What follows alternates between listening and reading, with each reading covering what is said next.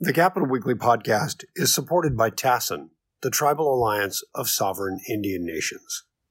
Funding for the Capital Weekly podcast is provided by the California Endowment and by TASIN, the Tribal Alliance of Sovereign Indian Nations.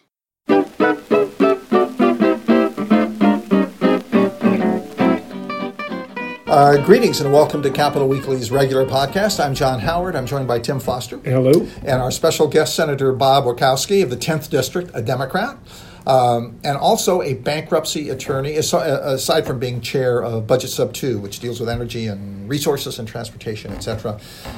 Last week we talked about PG&E's bankruptcy with a reporter who covers that issue. I want to talk with a lawmaker this time and get your take on it. You know bankruptcy. I guess my first question is, how does this play out? Are we able to say now how's this going to spin out in terms of ratepayers, your own constituents, that kind of thing?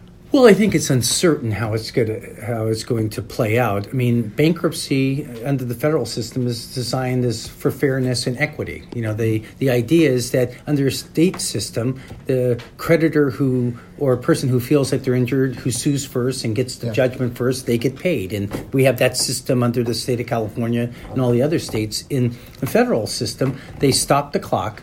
They call it an automatic stay, and they look at all the different claims, and they allow claims or disallow the claims. But they treat everybody fairly and the same. Whether you're slow or quick and smart, we treat them the same. Now, a lot of people don't like that because they're fast and slick, so they want to have the adjudication of their claim in a forum like the state court system that they know. The federal court wants to know how much money are you owed, so they go through that.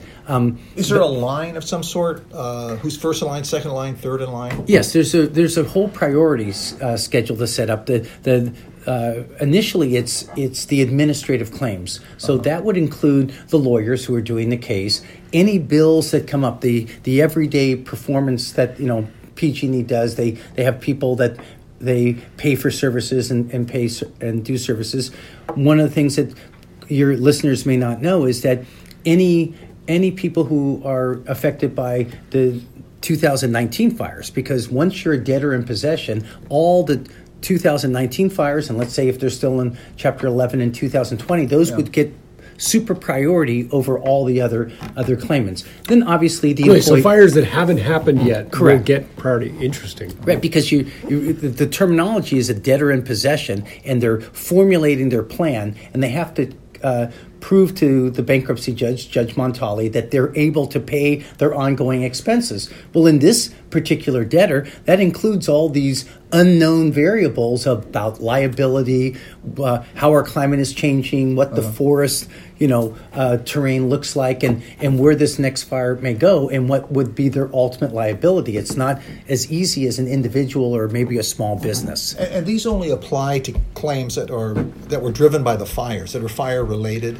No, all types of claims. Any claims in the administration. So just the normal, what else would PG&E do? Buy gasoline, fix up their cars, things like that. Not the old stuff that was owed before. Those are another class of claims. They're lower down in the priority. Okay. But these are the ongoing expenses. And they file monthly operating reports each month with the U.S. bankruptcy trustee. So it's a transparent operation. It's for the card players, it's 5-card stud. All the cards are up about what you're doing, and they explain how the debtor is going to restructure their business. What are they going to continue to do all the businesses that they have? Or are they going to spin off some business? Or they going to decide that we're only going to be transmission and generators, and we're not going to be customer service? Or that's up to them, and the judge will give them some time. They have an exclusive period to come up with their plan, but often they need to determine what the extent of their liability is. Because is the PUC regulation, PUC regulates investor-owned utilities. They regulate PG&E. Do they have a role in this as PG&E goes through a bankruptcy? Yes. Under the federal law, you have to comply with all the state regulatory rules, and you have to comply with state law, right? So all the tree trimming, environmental rules, all that stuff that's still in place. That isn't affected. Correct. Okay. Correct. One of the things that is sort of cloudy is our greenhouse gas reductions. I mean, we've set our emission reductions to 2030. We don't have a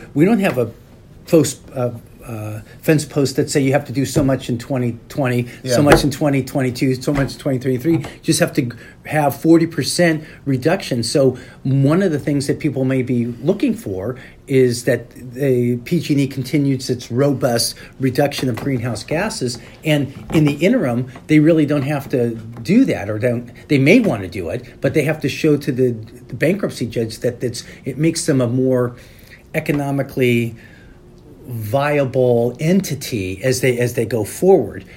We've heard a lot about some of the contracts that people that they have signed. They have signed some contracts at very high prices when we wanted them to get into the renewable portfolio.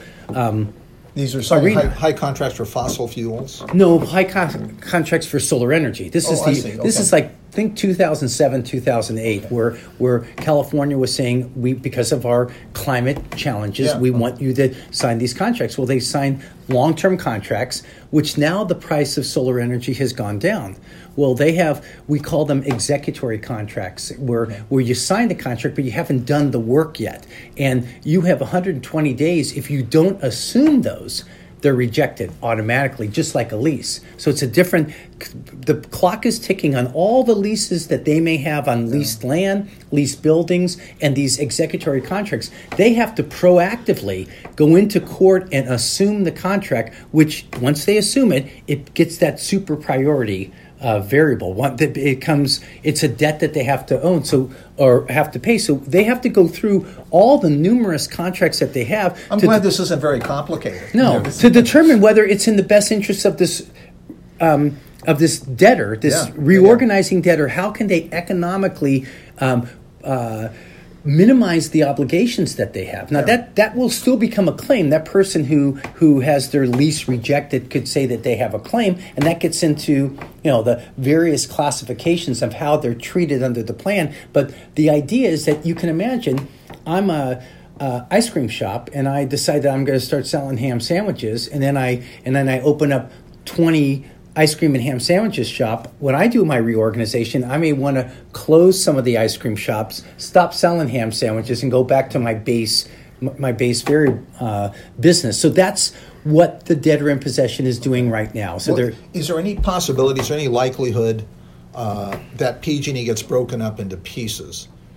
That municipalities take over their I've heard that proposed in San Francisco. I think that came up. I'm just wondering if well, from a bankruptcy perspective, it's not going to be because San Francisco wants it. It's going to be because PG&E believes it's economically profitable for them to do that. So that's a decision they can make. The bankruptcy court couldn't make that decision. Voters and whatever. Right. The debtor has an exclusive period to develop a plan. Okay. Obviously, there's going to be some intake from people, but what they're going to do is they're going to develop the plan based on their liabilities and how their performance is and how they can pay these things off. Okay. So that's not an atypical reaction on initial bankruptcy. I mean, I handled several Chapter 11 bankruptcies and consumer bankruptcies, and typically we called them the vultures who are standing on the sidelines want to cherry pick. Those are the reporters? Yeah. They're not the reporters. Well, they want to cherry pick the most productive, valuable asset and get it at bankruptcy prices. They want to steal it. And you think about it from the debtor's point of view, they don't want to spin off the productive aspects of their business. They want to keep those. They want to spin off the less productives. And it may be the customer service contacts with the CCAs that have. It's a possibility. PG&E a few years ago got a lot of bad press because they were supporting a ballot initiative to make it harder for municipalities to form their own districts. And that was Prop 16. I can't remember the year, like 2010 or something. But it didn't help PG&E's image, at least at that time. Is that something that affects our perception of PG&E to this day? I mean, is PG&E basically an easy outfit to hate? Oh yes. It moves between the public at large and the legislative bodies. I mean, I think that large public utilities are vulnerable to like this. The large insurers. And, okay. I mean, I think what happens is that they have this ugly face, but then you have to break it down. We always say that the shareholders are getting a fixed return on their investment, and then you look at who are the shareholders, and two of the large shareholders are the California Public Employees Retirement System and the teachers. These are our teachers who are retiring retired that we made those investments because it's going to give them the type of return that they can get their monthly checks. Now, what happens to those investors in the bankruptcy? They're not the high priority, like the people that now are added in, say, for the 2019 wildfires. Where do the investors and where do the people who have stock, where do they come in the bankruptcy? Well, there's a rule called the absolute priority rule in bankruptcy, and that says that if all the unsecured creditors and secured creditors and the taxing agencies don't receive 100% plus the time value of money, which is an interest rate, then the shareholders get wiped out. So we're on if PG&E is faced with the idea that every shareholder that they have gets wiped out. Now, that would mean, and if they did, that means that they would not have to pay 100% dividend to all the creditors. Now, normally what happens in these reorganizations is that investors come in with new value. They say, when the plan's going to be funded, they say, here's the new value, and then we're going to offer new shares of, call it PG&E Gold or whatever you want, or Class A and Class B, and often a generic sort of Chapter 11 plan will offer those old shareholders an opportunity, if they pay new value, usually at a discount rate, to buy shares of Class B if they have to be. So that's something that, again, folks aren't talking about, but shareholders, which are our retirees, get wiped out. So one of the questions is that when the California legislatures and folks on the sidelines are saying, what can we do to assist with that? Well, it's how do we create that confidence in the bond market, because the bond market is another class of creditors. These are people who are loaning money to utilities so they can make their investments, but it's the same financial group that are loaning money to counties, to the city, to the state. And when the bond ratings go down, they go down for everybody. So we know that Southern Edison and Sempra and San Diego have had their bond ratings reduced to just above junk bonds. But municipalities and counties and, let's say, the state's got a big school bond that all the school districts are waiting for checks to be remitted. If that's at a higher interest rate because that's what it's going to pay, then that means you get less stuff, right? You have to pay more in financing. So it affects all of our the health of the state. So it's very tricky to be sure that we send the right messages of confidence and that we're going to, in fairness. Is there an insurance piece to this? Does PG&E have coverage to protect them financially in case they're sued? I would think they would. Yes. And that comes... And does it cover this magnitude? I saw a number of $11.5 billion a couple of weeks ago, total claims. I don't know if that included pay for two of Trump's walls. Yeah. Well, I think the short answer is no. The insurance doesn't cover everything, and I think it's sort of it's a challenge with the fire victims too, because we're all sympathetic to the fire victims. Yeah. I put the fire victims in three classifications, right? There's a fire victim that all three people bought their house for $200,000, and all three people have paid off their mortgages.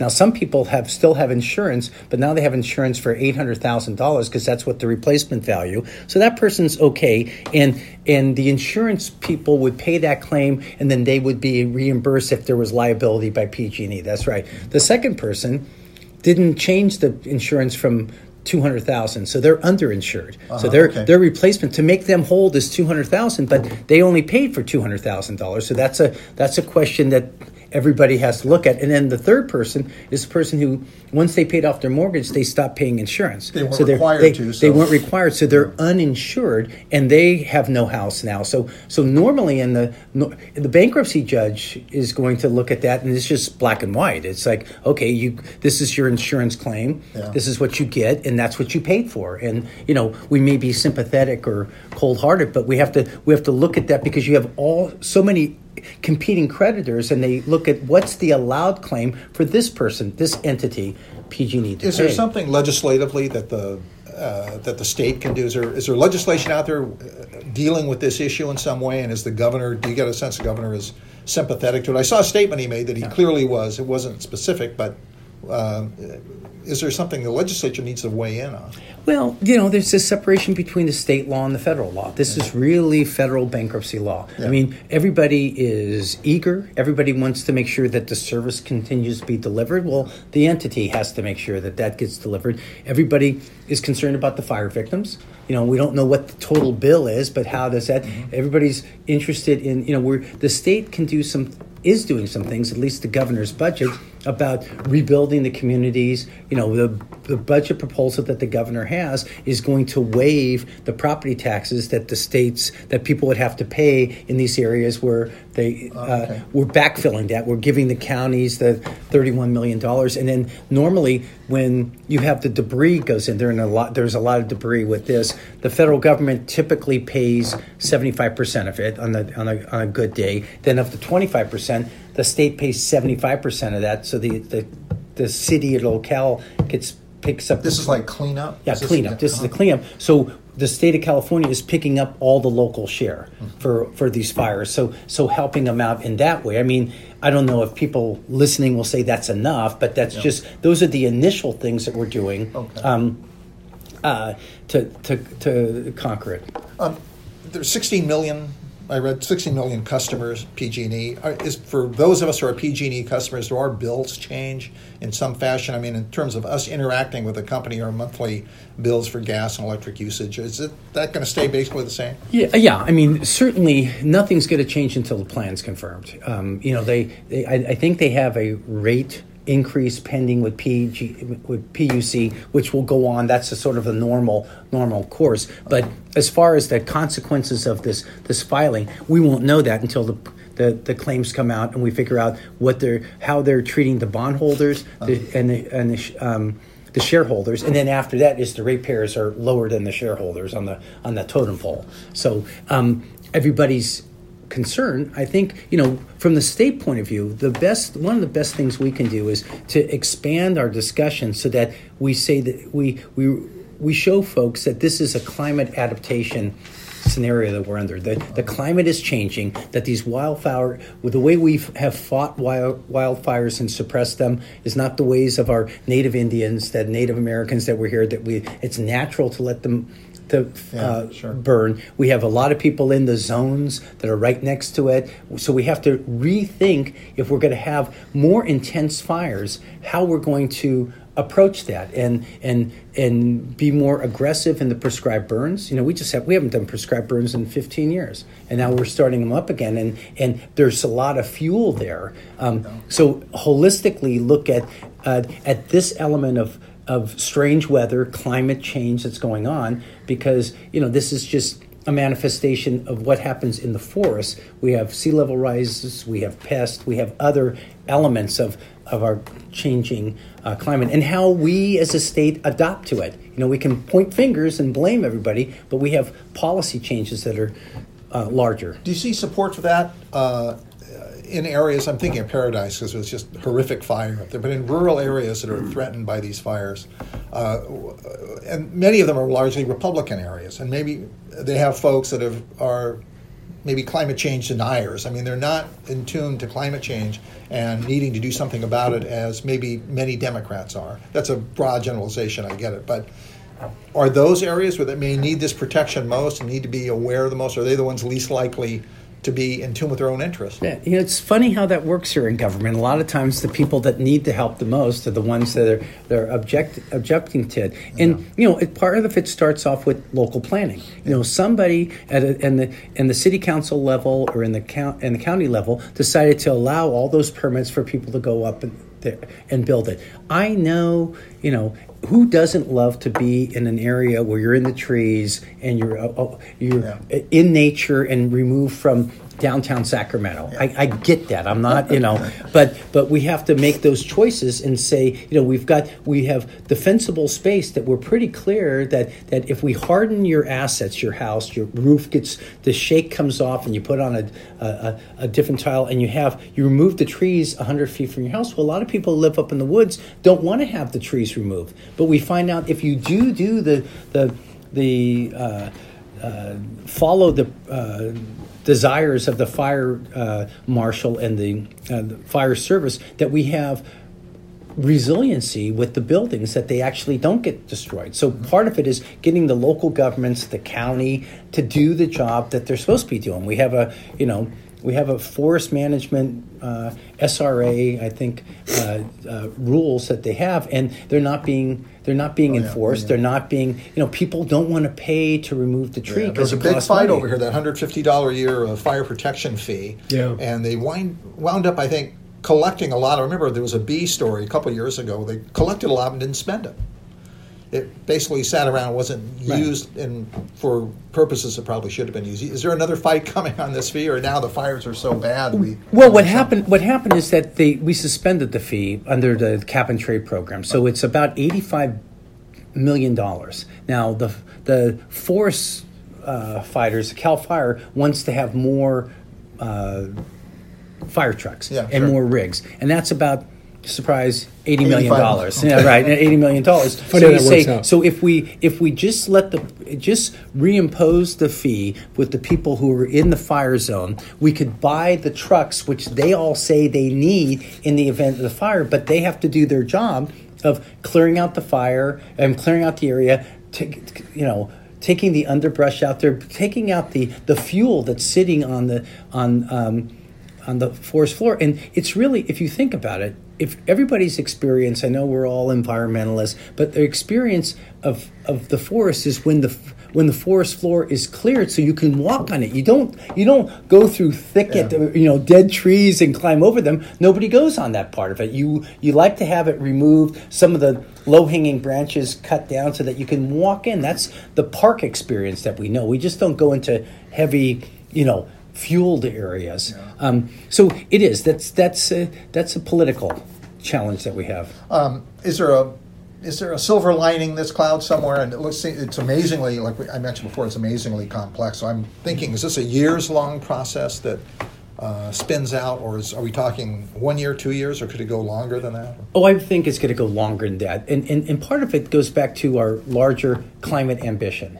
We just had a conference with the United Nations out in Poland, and countries and cities are supposed to be coming up with their rule books. We're developing a rule book of how we're going to reduce our climate emissions. And this is a good opportunity for California to double down on our ambition and saying, listen, these fires create a horrible, emissions, carbon dioxide emissions. How can we make them less intense, less destructive, but also manage them? We have to live with fire. Right now, our public policy is that we will fight till the end to put out every fire. It's not part of our ethos to say this fire is going to burn out. We're going to let this fire burn, and if one or two houses are there, we evacuate the people, but this is where the natural fire is occurring, and let the natural environment after the fire, the seeds that pollinate or